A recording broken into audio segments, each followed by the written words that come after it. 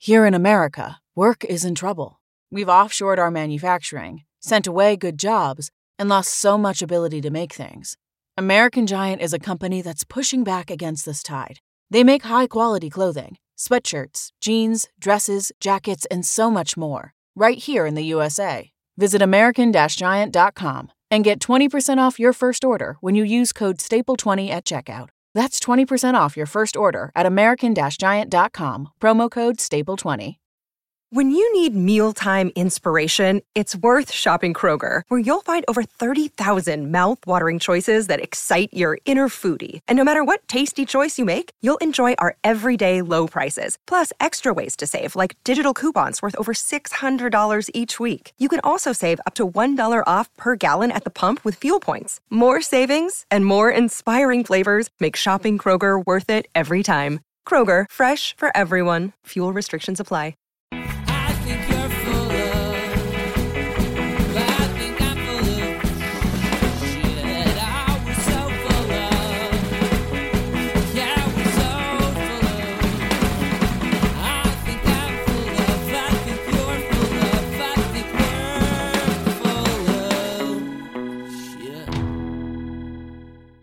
And welcome to So Very Wrong About Games, a podcast about board gaming.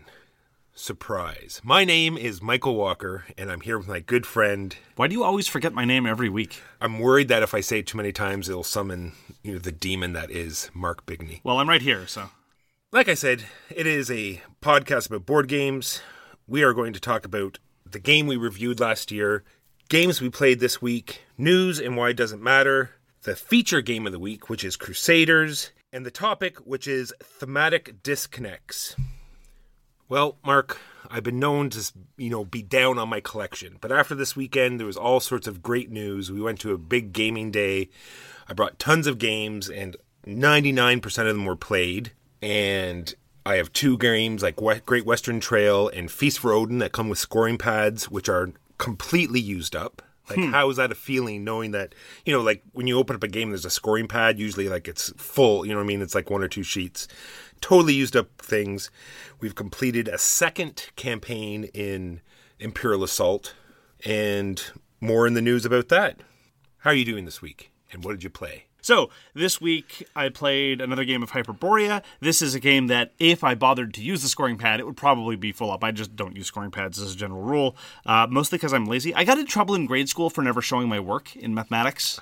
Same problem. Anyway, I want to talk specifically about the Light and Shadow expansion, which we didn't talk a whole heck of a lot about when we reviewed it a few weeks ago, because it's a real shame that it's not more widely available in North America. It was a relatively limited production run in Italy. Apparently all those copies have been snatched up. I had to import mine from Italy, but apparently you just can't really find copies of it, which is a shame because the mechanisms that it introduces, the light and dark cubes, are really great, and they really add to flexibility and tactical choices to a game that's already pretty heavy in flexibility and tactical choices. And more toys are always for the good. So people have been talking about wanting to reprint the Light and Shadow expansion. The designers have chimed in and said that's probably not going to happen, which, again, doubly a shame. So I would encourage anybody who's at all interested in Hyperborea, you can find it on clearance in a bunch of places. It's a tremendous value for the money now. And just get some cubes of the appropriate size in white and black and download the rules online and go for it. Because every time I introduce Hyperborea to people, I always introduce the Light and Shadow rules, specifically the light and dark cubes. The other stuff I tend to leave aside until people have played a few times. But I had another couple of converts who said they really seem to enjoy it. I've never had a bad time with Hyperborea. The other thing is always shoot an email out to the designer. More emails they get, maybe you never know, they might throw a Kickstarter up and print off a run. Who knows? Weirder things have happened. I'm going to start with Between Two Cities by Stonemaier Games. It's just one of these, tile laying. You either, do 4 in a row or 5 in a row, or you're making a little city, and it scores in all sorts of different ways. And I just want to put this to bed. There's another game called Quadropolis, and I just think Quadropolis is a superior game. In Between Two Cities, you're like drafting, so you don't have any idea what tiles you're about to get. Not only that, but the person to your left and right are also adding to the city, so you have no idea what they're going to do. It just seems very random compared to Quadropolis, where you can actually plan out what you're doing. I just think it's a better game. Not that either one of them are fantastic in any way, but for what they try to accomplish and for what they do accomplish, I think Quadropolis is the better game. I was intrigued by the gimmick of Between Two Cities, the notion of building cities with a partner or what have you. But it really does seem like, I haven't played it myself, but it really does seem like it didn't really promise much in terms of that. Drafting is a tricky thing to do in terms of balancing future expectations and current knowledge state. We've commented on this in a context of another number of other drafting games. Apparently, some people prefer Between the Two Castles of Mad King Ludwig, which is apparently the jazzed-up version. I don't know if you've had a chance to try that yet. Oh, I want to try it. Like I said, what you just said, like the notion of taking the lowest score between the two, it seems very interesting. But I think in practice, it doesn't. It's not very satisfying to me, anyway. Yeah, it's a shame. It's always nice when you can find larger player count games that are reasonably quick and engaging. That's one of the reasons why I still really like Paper Tales. I know you have your misgivings about it, and I respect that. But always looking for fillers that can occupy that time scale and have a little bit more meat on the bones. Maybe more on that later. Got a chance to try Factory Funner. This is a game that is a sequel to, a redevelopment of Factory Fun. So Factory Funner says it is funner and biggerer. It only says bigger. I think it should have said biggerer. It would have been awesomer. Now, I'd never tried Factory Fun because there were a number of warning signs that indicated it was not a game for me, because it is primarily a game about spatial puzzles, linking one thing to another thing. I've commented in the past, and allow me to repeat it, I do not enjoy such games. I do not enjoy such puzzles. It's one of the reasons why I don't even like pick up and deliver games, and they're not even really spatial puzzles, but they're just enough of spatial puzzles often enough that I don't tend to enjoy them. Anyway, Factory Funner was exactly as I anticipated, not for me. Capital N, capital F, capital M. Now, it was perfectly pleasant. It was very quick, and I did look over at other people's boards, what they were doing with their own little factories, because you build your own little factories in Factory Funner, and their boards seemed to be part of perhaps an interesting game. You know, these incredibly tortured Rube Goldberg concoctions of pipes going every which way and strange connections being worked out. All of that having been said, though, it did seem like the path to victory did involve making boring structures, because the way the game works is you lose points for every pipe you use. And so the truly visually interesting ones, and to my mind, the inventive ones, the ones that required a certain degree of cleverness and spatial orientation, those are the ones that didn't do as well. Whereas my factory was incredibly dull, and I was like, okay, I'll put this one here. I'll put this one right next to it. Oh, there's nothing that'll go right next to that. Forget it. I'll skip this round. And that was more or less what the only thing that I was able to do, because everything else struck me as unpleasant. And so it does seem, my one substantive comment on Factory Funner is that it seems like sometimes the smart play is at odds with the fun play. And I don't like it when games do that. More on that later, definitely. So that was my experience of Factory Funner. I do think, though, that if you like spatial puzzles, you should absolutely give it a shot, because it's very charming in a lot of ways. No, I have no... Like, I ordered this in, I was worried that I wouldn't like it when it came in, and I love it. I have all these kind of apps on my phone, like, like Power Station thing, where you're, like, connecting wires, or Plumber, I'm not sure the exact names, where you're connecting all these different colored pipes to try to, engage all these things, and it's just like that. I'm more than happy with it, and super fun, funner even. As an instantiation of that genre of puzzle, I thought it was very, very successful. And again, those are the kind of puzzles that I just can't stand. So I'm surprised it's not more popular than it is. Both of them, really. Because, Factory Funner and Factory Fun seem to be fundamentally the same, no pun intended, in terms of, being a pretty clever instantiation of these kinds of things. So, yeah. All right, that's Factory Funner by Koali Games. I got to play Photosynthesis.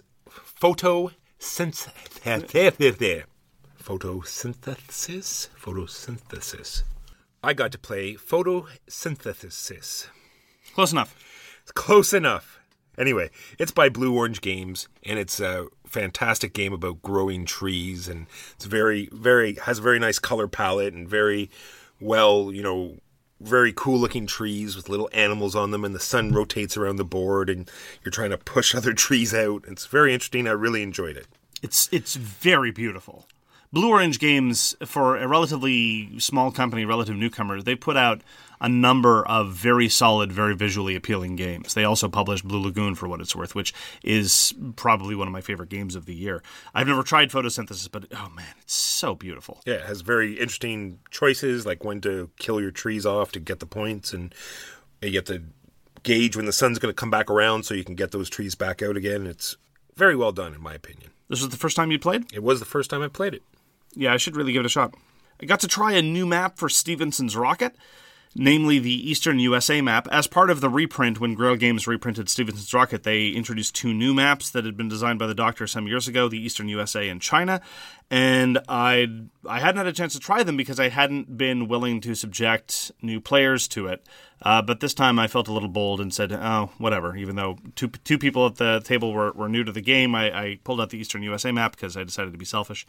And the Eastern USA map did a couple of things that were really interesting and good, and another couple of things about which I'm kind of on the fence about. One thing that it did was it really made the strategy of pursuing goods investment more lucrative, because one of the things we commented on when reviewing the game is that it can be a bit of a new player trap to overinvest in goods because they occupy the central part of the board. It sounds so lucrative, but it really, at the end of the day, it should be a secondary concern.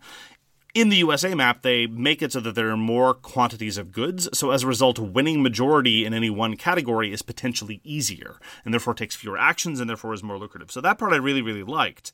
The part that was strange, and this isn't necessarily good or bad, is that it seemed that the placement of the locomotives is such that mergers will happen more frequently and sooner.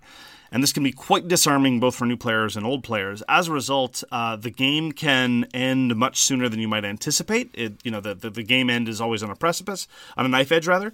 And it's also the case that the dominant railroad will be less large. And this I could definitely see as being appealing to some people. One of the things I really like about Stevenson's Rocket is watching one railroad swallow everything else, trying to predict which one it's going to be and make sure that you have a good stake in them. And then at the end of the game, they've connected to 20 cities or something of that nature. In our game of Eastern USA, the longest railroad had connected to 11 cities, which is very, very, very strange.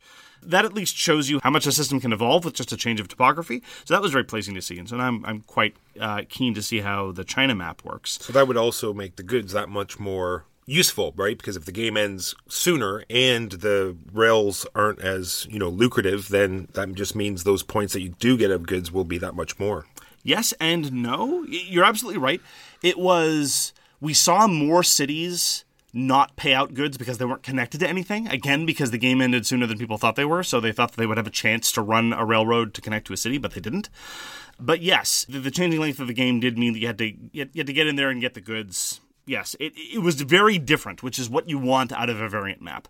I think my prior logic of not wanting to play with new players on a variant map was probably sound, and so I might wait to get a table full of experienced players to whip out the China map.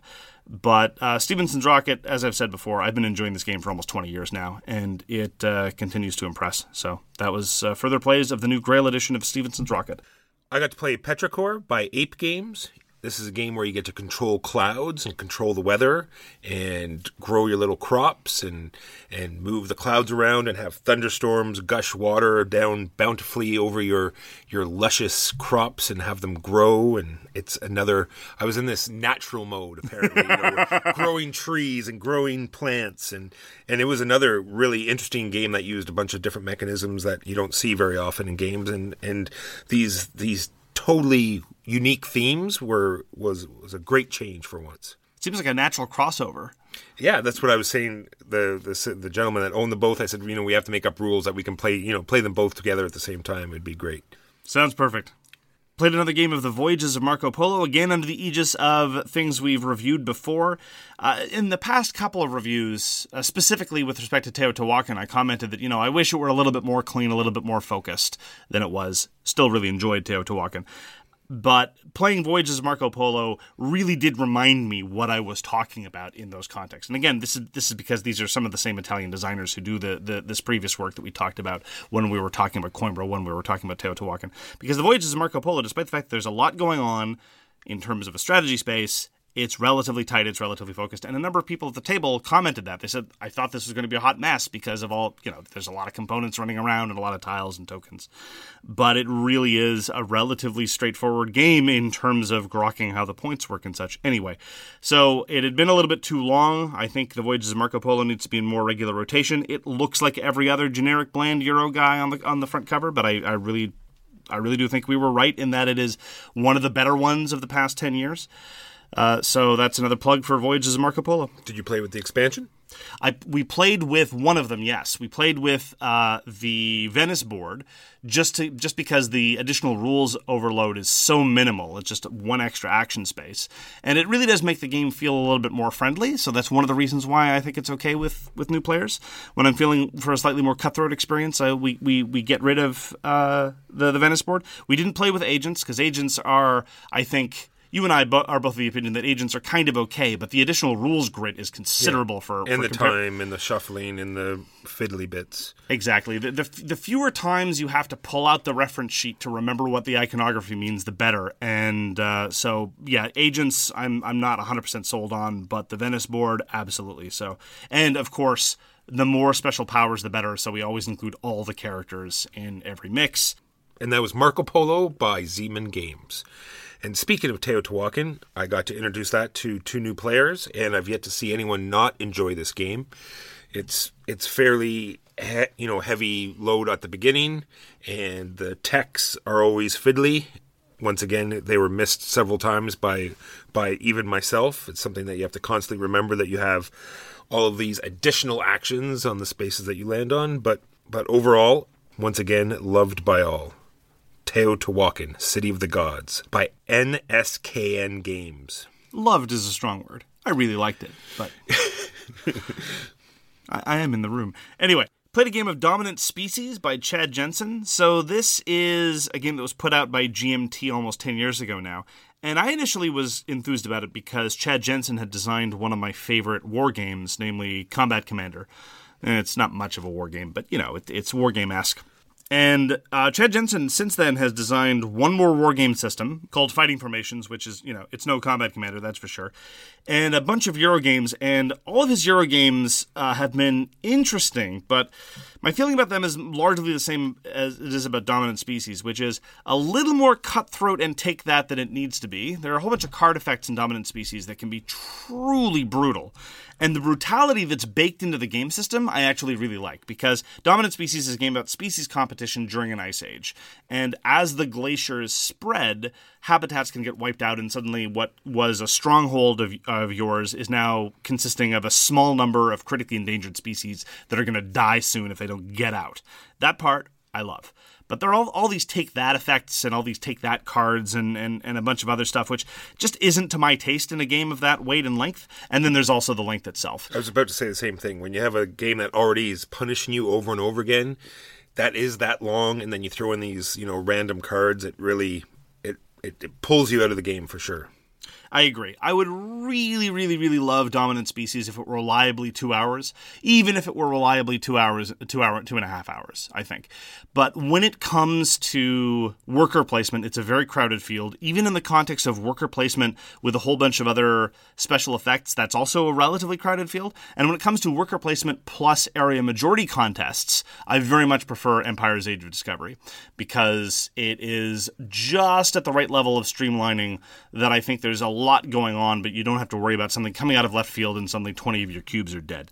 And again, this is mostly a preference thing because of the length and because of the fact that sometimes players can't see that extra step. And it's not fun to be either the person who gets all their cubes wiped off the board or sitting next to the person whose all their cubes get wiped off the board in a game of that length and a game of that complexity. So Dominant Species, I think, is a good design. It's just not for me.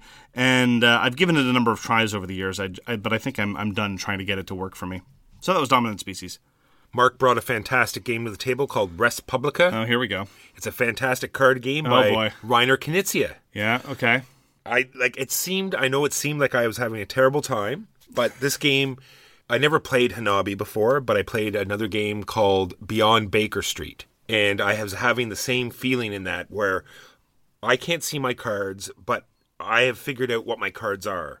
and I'm trying to give information to other people, and either A, they're not picking up on it, or I'm misreading what they have in their hand. And that was just it was obviously to the people on the table that was getting frustrating to me, but I think it was over the top due to my lack of sleep.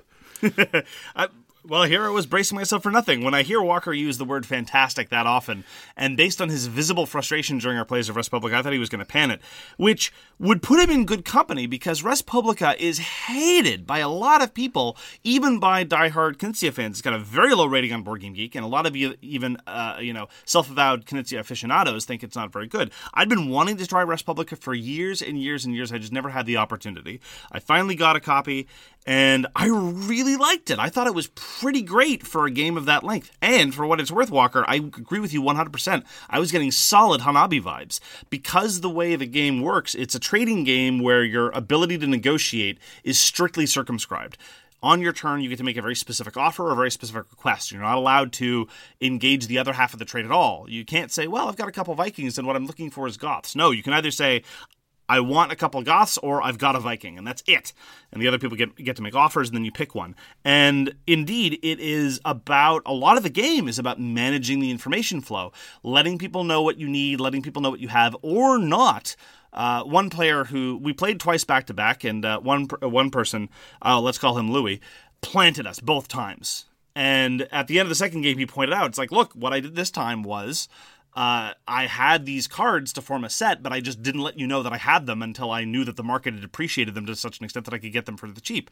And yeah, it's about manipulating the information flow. I will say there's a strong rich get richer problem, and the luck of the draw is considerable, but it's a 30 to 45 minute card game with some clever bits. That's not a serious problem in the context of a 30, 45-minute card game with some clever bits. I'm very glad I finally tracked it down. I really enjoyed Res Publica. Yep, no, I'd be happy to play that again. Why do people hate it so much? I don't know. Maybe because it's so off of what his normal designs are, right? When you consider what heavier weight, longer, more in-depth games that he puts out. Maybe when this came along, that's what they were looking for, and when it didn't deliver, then there's outrage. Maybe, but he published this for the first time. It's strange, despite the fact that people rate it so poorly, it's been reprinted so many times. It was first published in 91. Knizia wasn't a huge name back then, and he's done lots of lighter filler games. Anyway, I thoroughly enjoyed Res Publica. I look forward to exploring more of it. Now on to the news and why it doesn't matter. What have you got for the news for us, Walker? Well, I thought we forgot to do the game from last year. That's your fault. Do we want to edit that in, or do we want to just throw it in here? We normally do it at the beginning, Walker, and the beginning was your... We'll shoehorn it in here. Okay. A year ago today, we reviewed Space Hulk, and it really has. It's almost a 30-year-old game that is now 1 year later. So not much has changed. Have you introduced it to anybody since we I have last not. reviewed it? I have not. I have shown it to two other people, and both of them were big fans. One of them tracked down their own copy. So it continues to win friends wherever it goes. A perennial classic, standing the test of time. Definitely before its time. Absolutely. So that was Space Hulk from last year. News and why it doesn't matter. Both of my news things are all digital news. Like I was talking about before, Descent now has a new adventure. It's called Embers of Dread for Journeys of the Dark app for Descent. So I'm going to be looking forward to playing that one. My second piece of digital news, well, I don't know, do you want me to do them both? No, go ahead. So the second piece of digital news is Bards of the Infirmary is getting a digital app as well. Bards of the Infirmary? What are you talking about? I said Shards of Infinity. I fell for it. So yes, Shards of Infinity. Yeah, Shards of Infinity. No, Fards of Infinity. Fards of Infinity will be getting their own digital app, so that'll be interesting. We'll be able to play it online together. That will be much easier and faster. I'm just looking forward to the expansion. I want to see what they do with the system. I want to see them beef up the multiplayer rules. Yeah. And it's a quick, like we were just talking about, a quick 30-minute game with simple rules. Play it and be done. So apparently in 2019, we're going to get a version of Carnival of Monsters. Carnival of Monsters went up on Kickstarter, and it failed to reach its funding goal, in part because its funding goal was, ambitious. It wanted $250,000 for basically a card game. And I'm not saying that $250,000 isn't a reasonable amount of money to raise for a card game. It's just a little bit outside the realm of what the market will expect. And it was banking primarily on, number one, the designer being Richard Garfield, and number two, that it had a whole bunch of famous artists from Magic the Gathering. So it's, the designer of Magic the Gathering with some of the artists of Magic the Gathering coming together. Anyway, that project was canned, but apparently they're reworking it. They're going to be working now with German artists, more for the German market, and it's going to be released in 2019. I'm always interested when people respond to market failure or perceived market failure and try to retool. And so that's one of the reasons why I'm curious what's going to happen with Carnival of Monsters. Richard Garfield is not really a designer I have much enthusiasm for pretty much ever, but he sometimes does some interesting stuff, so that's worth looking out for. And he did design Bunny Kingdom, which I hear is the best game of 2018. Look forward to that in your review episode. The other bit of news I have, also in 2019, is there's going to be a new version of Die Macher. And to a certain extent, I'm surprised it's taken this long, because when Die Macher was first published, it was, a 3 to 4 hour Euro game, which was unheard of at the time. And now, practically every other Euro game is in excess of 2 hours. So I'm actually surprised that Die Macher has been out of the market for so long. It is a very good design. I enjoyed a great deal. They say that this is going to be put out by Spielworks, and they say there are going to be some changes, which is interesting because Die Macher has already had 3 different editions with some rules changes here and there, but nothing fundamental to the system, I would say, although the difference between first and second edition is rather considerable. So I'm curious to see what's going to be happening. I hope that Karl-Heinz Schmiel, the original designer, will be involved, but as a fan of the game, I'm interested to see what they're going to do with the system. So that was the news and why it doesn't matter. Now on to our feature game of the week, which is Crusaders, which is a little bit lighter Euro-y type game, which is a nice change from the heaviness that we've been reviewing so far. Mark, how does Crusaders fall into our timeline? So Crusaders was put out by Taster Minstrel as a result of a Kickstarter, so naturally it was deluxified. Deluxified! Look, I'm going to try to practice what I preach here. I don't like the word deluxified TM. You have to say deluxified TM. That's the way that it works. But whatever. I mean, new words come up. Just the fact that I don't like it doesn't mean it's not a legitimate term. So I'm going to try to stop complaining about the word deluxified. It was designed by Seth Jaffe. Seth Jaffe's other prior work is perhaps most famously Eminent Domain. Eminent Domain is a card game that rips off, rather shamelessly, Glory to Rome and Race for the Galaxy, 2 excellent games, and it managed to be, let's say, somewhat less than the sum of its parts, again being somewhat diplomatic. Anyhow, it was a very successful Kickstarter, raised a fair whack of money, and it has now reached backers' grubby little hands, at least backers north of the parallel, because apparently this is one of those rare instances where Canadian backers got their copies before the American backers. It's true. And on that note, I did some unboxing videos for those who haven't seen them yet. I would just like to say, in all sincerity, Walker's unboxing videos are exactly what I want from unboxing videos. It was great. So too. It's just like I said. I'm so sick no of sarcasm. I love it. I'm so sick of these, highly produced unboxing videos where they go through all this, greatest game. This is my favorite publisher. This is this is what I just do it on Facebook Live. Unbox the thing and it's done. We are not fancy people. Yeah. We are not going to produce fancy content. Walker will show you the components, but he's not going to ooh and ah and give you different camera angles and wait for the camera to get in focus. No. He's going to rip open the box. He's going to put the box in between his teeth, shake his head back and forth vigorously, and let the components fly all over the... Okay, I'm exaggerating a bit now. But I do not have patience for 25-minute video unboxings. I really like the way Walker does it. Cheers. All right. So, yes. So, if you feel like checking them out, they're on Facebook and they're also on YouTube. And I'm probably going to be doing some more. And if cross-promotion time. And if you don't like them, then let me know. And I'll either stop or make sure I do more just to make you angry. Anyway, back to Crusaders. So, Walker, why don't you tell us what you do in Crusaders They Will Be Done in your traditional unhelpful manner? Well, I'll tell you what you don't do in Crusaders. You don't crusade, that's for sure. So... no liberation of any holy lands will be found in this box. That is so true. But what you do in Crusaders is you're going to be manipulating your own action rondel, and you're going to be trying to get your engine up and running faster than your opponents. So can we talk about the theming first and just get it out of the way? Sure. Let us get the theming of Crusaders out of the way. I think the theming is very weird. And every time I play it, and every time I think about the game, and every time I read about the game, I'm more confused. And finally, I read some comments by the designer that finally made it all click. allow me to, and I'm being sincere here, allow me to try to sincerely summarize what the game is thematically, all right? The theme of the game is Seth Jaffe thinks the Knights Templar were cool. That's the theme of the game. And I'm trying not to be unkind here, because you say that you said that what we don't do in the game is crusade, despite the fact that one of the actions on the Rondel is the crusade action. And indeed, when someone pointed this out to Seth Jaffe, just in the context of, trying to figure out what the game was like, he said, well, that's really kind of a misnomer. So this is a game called Crusaders, not the Crusades, because he didn't want the game to be about the Crusades per se. Fair enough. He instead wanted it to be about the Crusader orders, and only about the multiple Crusader orders, because he thought that different Knights Templar competing against each other wouldn't make a whole lot of sense. And in the game Crusaders Thy Will Be Done, no Holy Lands are liberated. You don't even go towards the Holy Lands. They're not even on the map. They're not even on the map, which is fine, because again, a lot of the Crusades weren't about the Holy Land, and that's fine. But here ultimately is my problem with Crusaders Thy Will Be Done. I don't have a problem with slapped-on historical themes, unless it is about a historical event that could rightly be described as a series of unimaginable horrors. I'm of the opinion that it is lazy, intellectually dishonest, and disrespectful to have a game that is nominally about travesties and horrific events and whitewash them and just make them so abstracted and weird and alternate history. That, I think, is just an act of disrespect. It's borderline irresponsible. And so to make a game nominally about the Crusaders, but you don't really want to make it about the Crusades, it just seems like a dodge. And the designer has said, look, I just wanted to make sort of an alternate history kind of version kind of thing. It's like, okay, fine.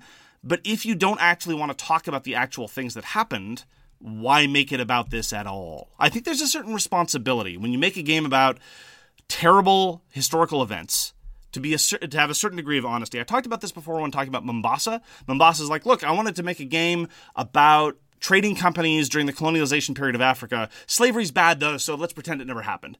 That's irresponsible. It's why I think Endeavor is better than Puerto Rico. I don't think you're a bad person if you play either of these games, by the way. And I'm not saying they shouldn't be published. I'm not saying they shouldn't be played. I'm not saying that you should feel guilty playing them. What I'm saying is that creators have a certain responsibility. And when Endeavor decided to treat the area of colonialism, they grappled with slavery in a sincere way, both in the context of the game mechanics and in terms of the rulebook. And when Puerto Rico decided to deal with more or less the same topic, they decided to whitewash it.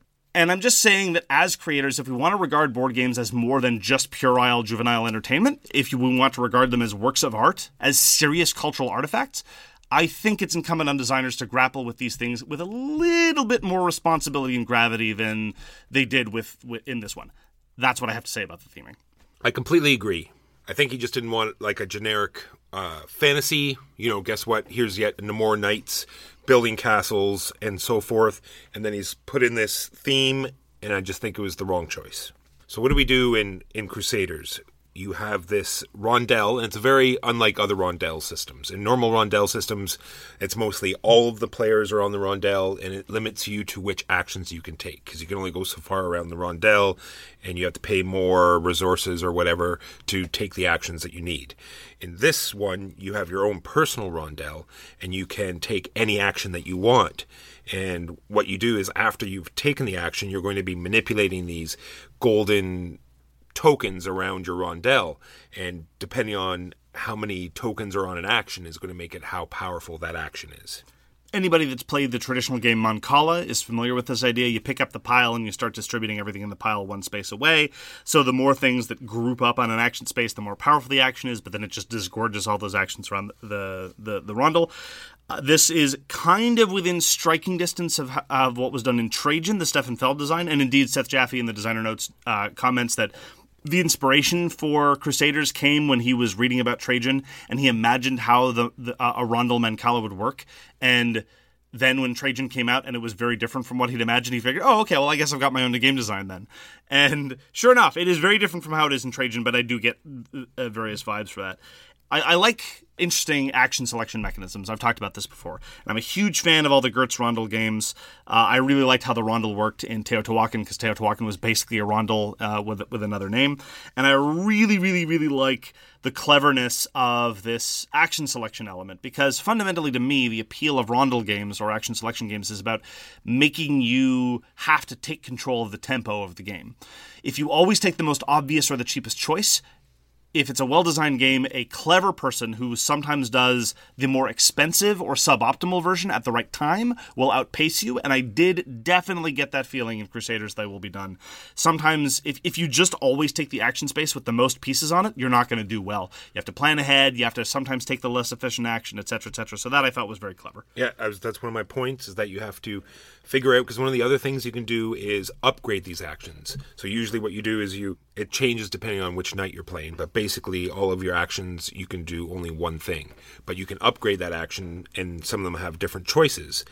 But it's pretty well skipping your turn and figuring out when that is the best time to do it, where it's going to be the least disadvantage to you, is one of the key elements of the game. Well, let me give credit where credit is due, because the rest of what I have to say about Crusaders is probably not going to be nearly as glowing. It's not really skipping a turn, because when you upgrade an action slice, you have the option of distributing the pawns on any space as though you had done that action. Say I do action 1, but I have all these pawns on action 3, but I really don't want to do action 3.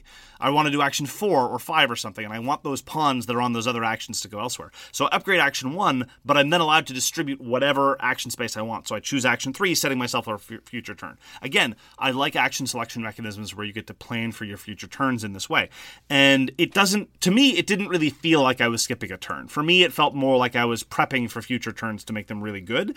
So it was much more satisfying than just a skip a turn mechanism would be. Yeah, sorry, it was a misuse of words. I shouldn't have said skip a turn. I meant giving up your action what I meant to say. It's on the internet now, Walker. Yeah, you can't take it there back forever. I'm sure in 10 years it'll be dug up in my tweets and used against me somehow.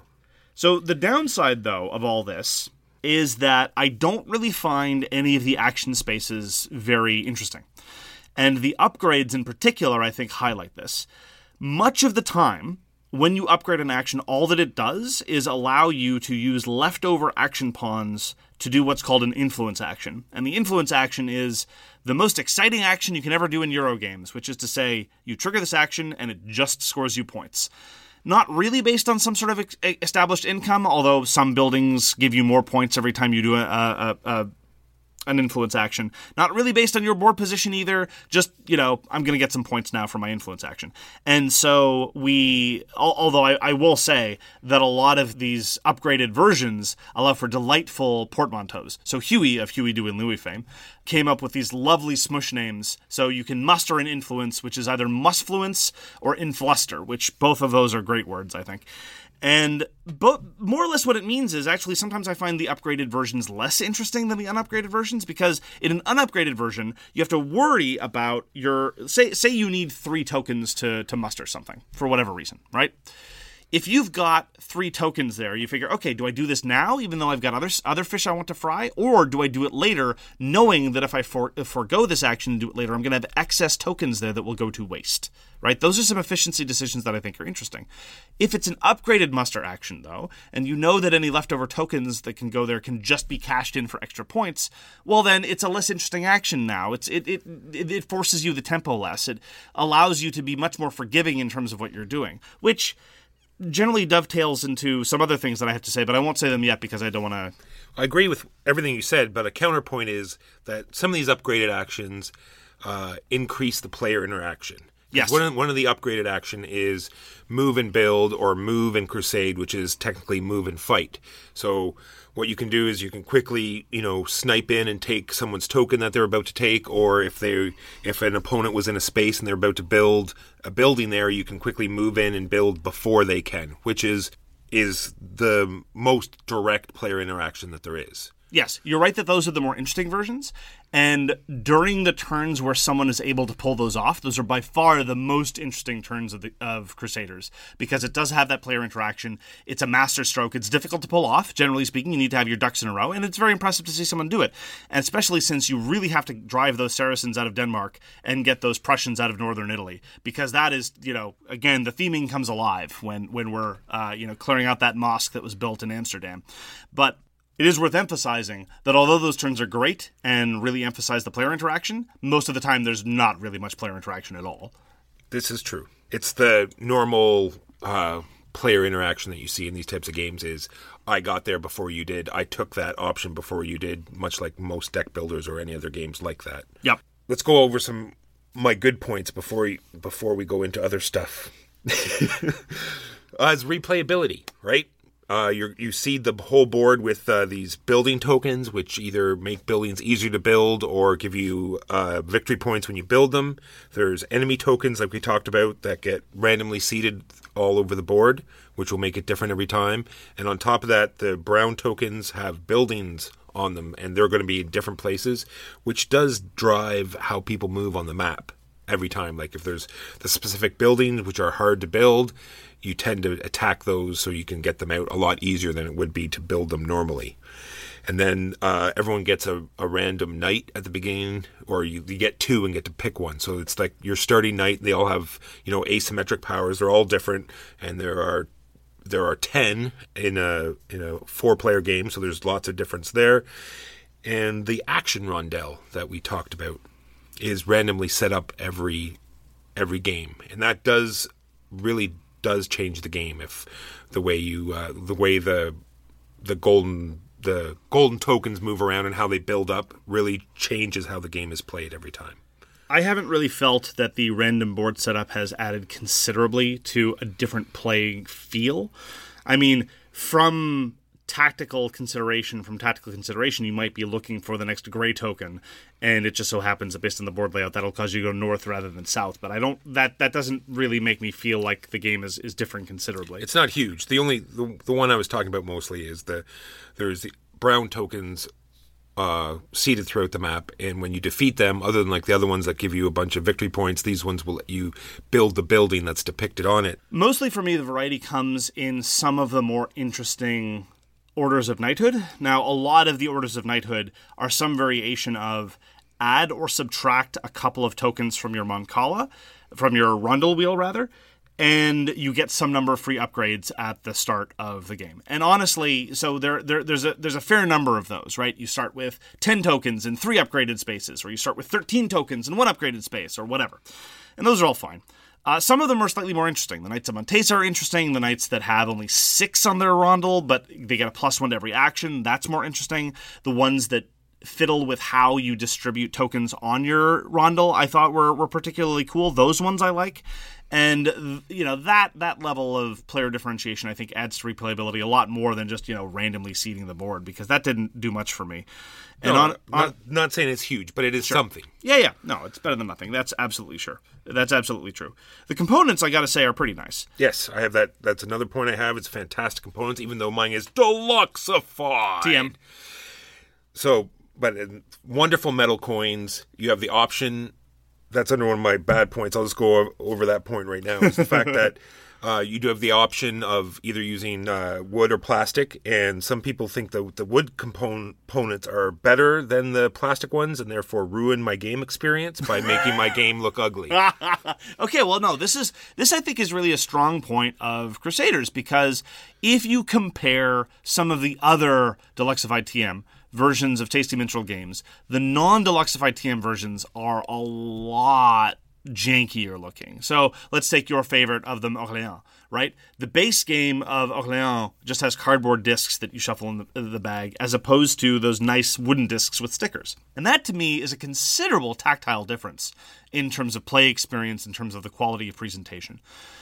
Not a deal breaker by any stretch of the imagination, but it's a significant difference. Here, in Crusaders, I was surprised at the quality of the base game non-Deluxeified TM components. So this is me praising the quality of the base game by pointing out that the Deluxeified TM version is not it doesn't stand head and shoulders above the base one. The base one has incredibly thick cardboard counters, that has a lovely little 2-level player board that you and I both love those 2-level player boards. So you can slot things in. That's how you slot in your random rondel. You have these nice chunky cardboard wedges that you put into the recess, and that's what delivers your rondel. The wooden buildings are screen printed, so they have little graphical details on the wooden buildings. I thought it was great. Now, whether you prefer the plastic or the wood is a matter of that's what you would call one of those good problems to have. I just think that the base game looks lovely, even though. I look at a map of Europe and I start wondering what exactly the game's about. But again, I've said my piece on that. But let's go into it, since we talked about the 2-layer player boards, because we didn't really talk about the fact that it's very much like Scythe or any of these other games like Terra Mystica or Gaia Project. When you put these buildings out on the board, it increases your action. So you have like this little engine building or tableau builder that you get to choose different strategies, right? You can go for like a heavy influence strategy, or, something that will build your buildings better, or getting more knights out on the board. And I think there's some interesting choices there as well. Yeah. So this is where we're starting to get into some of my serious misgivings about Crusaders. When I'm playing the game, and this may just be a me problem, I really do feel like everything is just pure tactical consideration, and it's really just a question of grabbing the low-hanging fruit, right? I'm sitting there and I'm figuring, okay, what kind of buildings do I want to specialize in? Oh, well, there's this cheap building site over here. Might as well go and get that, because I can afford to do it this turn. Then I look at my rondel and say, okay, what can I do this turn? And then I do that. And then wash, rinse, and repeat. And if I'm not able to do anything the turn that I'm on, all I do is I look 1 or 2 turns ahead max. And very often I find a lot of the points just comes from just going after the low-hanging fruit and taking what's available, to say nothing of how lucrative an influence-heavy strategy is, which is just to say, build a whole bunch of churches, again, if they happen to be cheap and easy to build, and then every time you do an influence action, whether it's an action all by itself or just left over from an upgraded Musfluence or Influster, and that can be worth a lot of points. And I had the same problems with Coimbria. Generally speaking, if you're going to present to me try to present to me what could be a fleshed out world and all these different actions, and then the lucrative one is I'm just going to take this action to get blunt points, I don't find it particularly satisfying. Agreed. The other big problem that I have with the sort of the quality of decision making in Crusaders has to do with the tempo of the game. I find the end game very dull in Crusaders They Will Be Done, because the end game is where your decisions narrow considerably. Broadly speaking, I prefer it when a game has the end game have your options open up. As the game develops, as the map develops, as the players develop their strategy, you start seeing more new ways to interact with either the game or the other players or things like that. The decision space broadens, not narrows. And in Crusaders, I find it works exactly the other way around. The last few turns of the game, everyone's off in their own corner of the map. There's so few building spaces left to do. You're all just doing your own thing, eking out that last upgrade that you just might as well get around to it. There's nowhere left to build, not in a tense, interesting way, but just literally in a sense of, oh, well, they're all gone. And so the game kind of ends on a whimper. And so in terms of that, I wish that something slightly more interactive had been in place. Maybe a way to interact with your opponent's buildings, not necessarily burning them to the ground, although during the Crusades plenty of that happened, but maybe in a way to, I don't know, interact with the other players in a slightly more robust way, so that when the map is full of your opponent's buildings, there's something interesting to do rather than less interesting things to do. Yeah, like the interaction, that's another bad point. There's not much interaction. It mostly entails inspecting your other players' boards to make sure they're not about to do a build action, so you don't clear out an enemy and have them like burst in and take up the spot, because we already said that building spaces are at a premium in this game, and you really don't want someone snatching one up on you. What else do I have for a good point? Easy to teach, like super easy. It is a lighter game, which is good, right? It does I feel accomplishes what it sets out to do. It's not overcomplicated. It plays fairly quickly, and like I said, easy to teach. It is very simple. It is very light. I don't think it's necessarily too long. I do have problems with the end game, as I said, but yeah, it's 45 to 60 minutes when everyone knows what they're doing.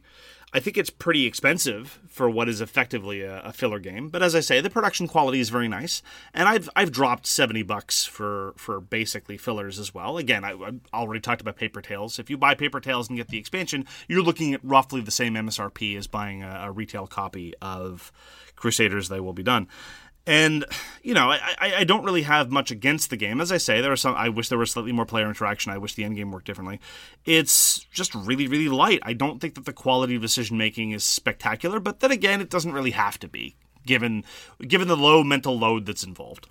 So there you have it. I think that whether you're in the mood for a game of Crusaders Thy Will Be Done is largely going to be a question of whether the presentation of the theme is going to be a sticking point for you. It is kind of for me. It's less so for Walker, but Walker can see where I'm coming from. And whether you're interested in a sort of big box, 60-minute, very light decision-making filler game.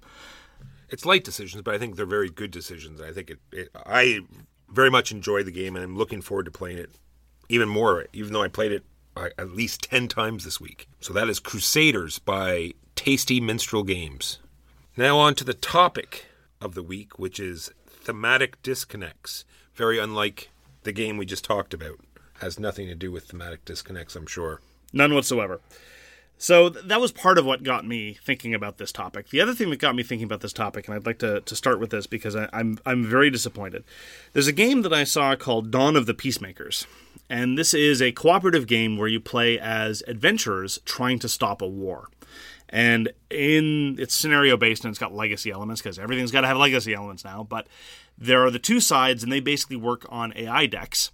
And you have to influence them to try to make sure that the battle ends on terms favorable to you, the aforementioned peacemakers.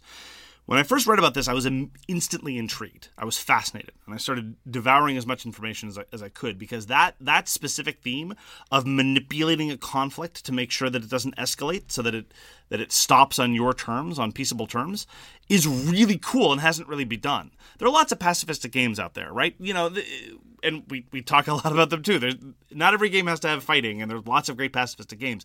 But there aren't really many games about stopping a war, about the process of forming peace. However, and this is where the thematic disconnect comes in, the way that the game chooses to render this as a victory condition in Dawn of the Peacemakers is basically the way you win every scenario is by drawing out the bloodshed and maximizing the body count every time. Because every army has a motivation track.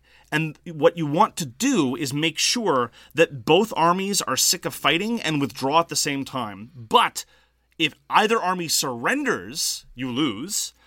If any army's leader is killed, because that's another way to end conflicts in a lot, oftentimes in either historical versions or even fantasy or science fiction versions, decapitate or assassinate the leader, then the army either disperses or surrenders or what have you. That also will lose you the scenario. So the way you do it is you make sure that you grind out the casualties, and so that their motivation drops so low that they don't surrender, but they're done killing for the day, so they'll show up tomorrow to kill some more. So in other words, maximize the casualties, prolong the bloodshed, make sure that as many people die as possible, which just utterly and completely killed any enthusiasm I had for trying the game. I've talked to people who've played the game, I've talked to people who like the game, I've talked to people who don't like the game. I've read the rules, I've looked at scenarios, I've looked at playthroughs, just to make sure that because again, I was so enthusiastic about this theme that I wanted Dawn of the Peacemakers to be an interesting take. I would have forgiven lots of mechanical failures, but just this notion of how to successfully make peace by maximizing the casualties is absurd. I only can agree with that. I don't have any tight points like that. I just have a list of games. Yeah, go for it. How about we played Rising 5? It's this mastermind game. You're literally playing Mastermind, but they based around this huge sci-fi. I should do a caveat here. Most of my games that I've listed here they have such a robust theme out of the box that it makes it confusing to players just learning the game. Sure. They feel as though there's a lot more to it. That they're missing it. They're missing what's supposed to be going on. So they keep waiting for the other shoe to drop so they can't internalize what's going on. Exactly. So we have Rising 5. We have all these great, fantastic art.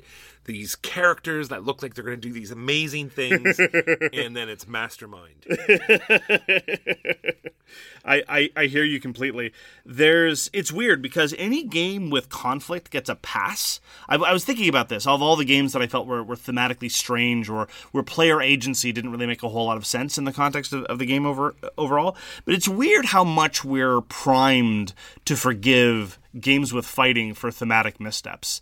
Like, for example, I was thinking about Root, which is a game we both love. And we're willing to give a pass almost ever for like, so who are you en route? Well, you're the leader of the faction. Maybe, maybe not, because the birds also have other leaders, right?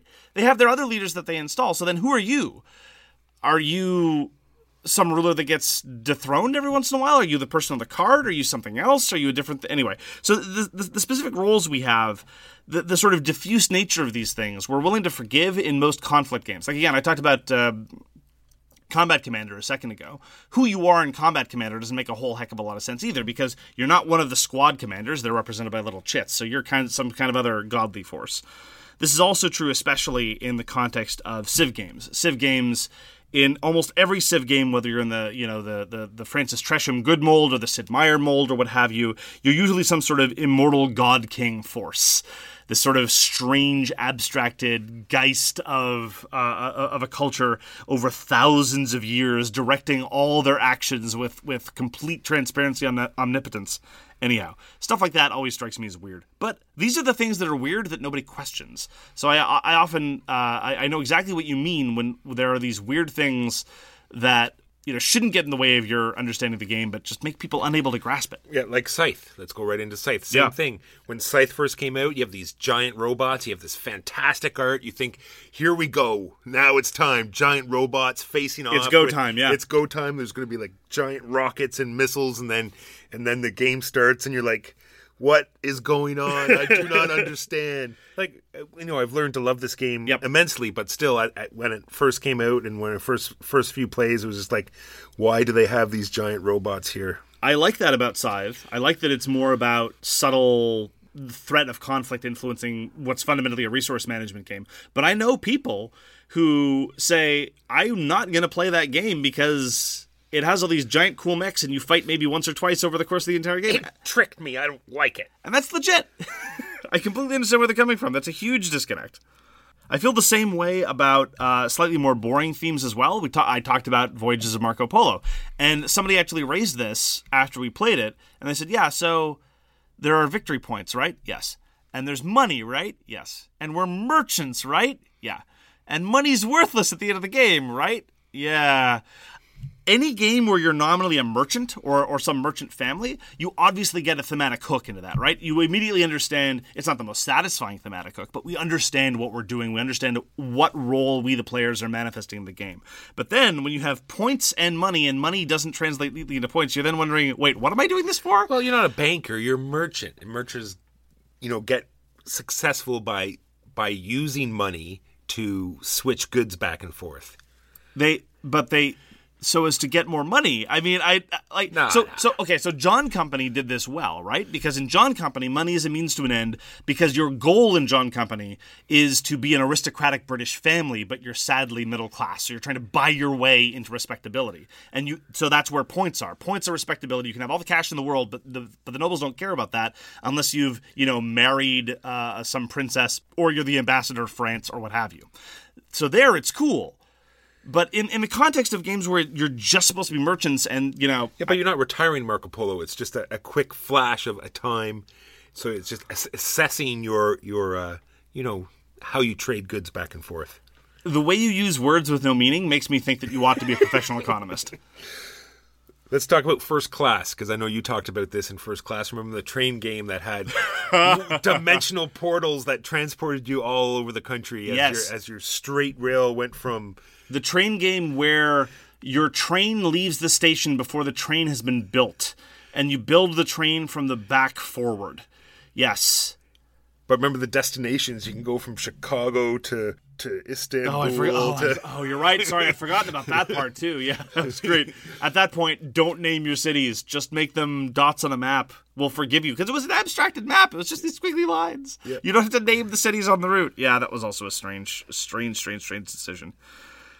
I have to say, though, personally, one of the strangest disconnects that I always have is with a certain class of games that is rooted in historical theme, but then utterly fails to give the player any sense of what they themselves are doing. And this is particularly true of a number of games by Martin Wallace. Usually what Martin Wallace does, because he comes from a wargaming background, the setting of his games always comes through very strongly, and you get the sense that he knows what he's talking about.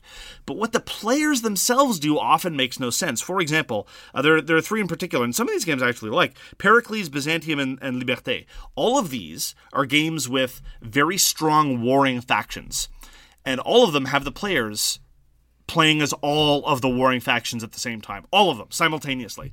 And it's always the same story that he tells. Your power brokers that are manipulating both sides against each other. And it's like, I'm sorry, that's not true. Like, it didn't work that way. During the French Revolution, there weren't these shadowy figures that were manipulating radicals and royalists all for their own sense of victory points and profit. It's so unfortunate to have a game so rich in historical setting just to drop it at the 5-yard line. That's a sports reference, right? Yeah, sure. Yeah. Go sports. Yeah. I prefer it in Imperial. In Imperial, you're also like shadowy power brokers buying bonds in different countries, but it makes sense because it's an economic game about controlling economic interests. I have Imperial 2030 here. Oh, really? But for a totally different reason. I've already talked about this on another show where I came from mostly like wargaming group, and off we went to Gen Con, and we pull out this Imperial 2030, and we see tanks and troops and a world map, and we're getting ready for this big Axis and Allies world conflict. And it's like, what do you mean that's not my army anymore? What do you mean I'm not controlling the U.S. and you have two countries? And it was just, it blew our minds, and yet another example of just a first play where you just don't grasp what the designer's trying to pull out. That, to me, I think, is a great example of a thematic disconnect that really, really works. Now, I absolutely agree with you. You have to make sure that players enter into it with the right mindset. But it's one of those ways in which you can really exploit that disconnect to make a truly novel play experience. This notion of everything being transactional, of not getting wedded to your own territory. The same is true in Tigris and Euphrates. So Tigris and Euphrates suffers from the same old immortal god king type of affair. And people criticize Tigris and Euphrates for being themeless. We don't necessarily agree, as we said. But that's another thing. You have to understand, even though you're kind of building this map with your tiles, they're not your tiles anymore. Right. The moment they leave your hand, they're not yours. Yeah, we warn people often, is like when they start building off in their little corner, we warn them, say that's not going to be your little town. Exactly. Be ready. And that very much is a style of game that I enjoy, but you're absolutely right that the components and the theme and the setting serve to communicate bad decisions or bad strategies to the players. You're absolutely right. Another one I have is Gugong, what we just played. We talked about the boating action. We've both talked about the boat action on the bottom of the board.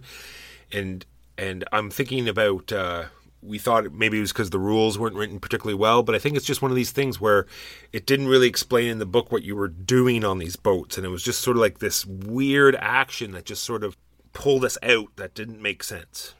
Quite possibly. Actually, somebody involved in rewriting the rulebook reached out to me on Twitter to talk about our confusion with the boat action, because we both mentioned that.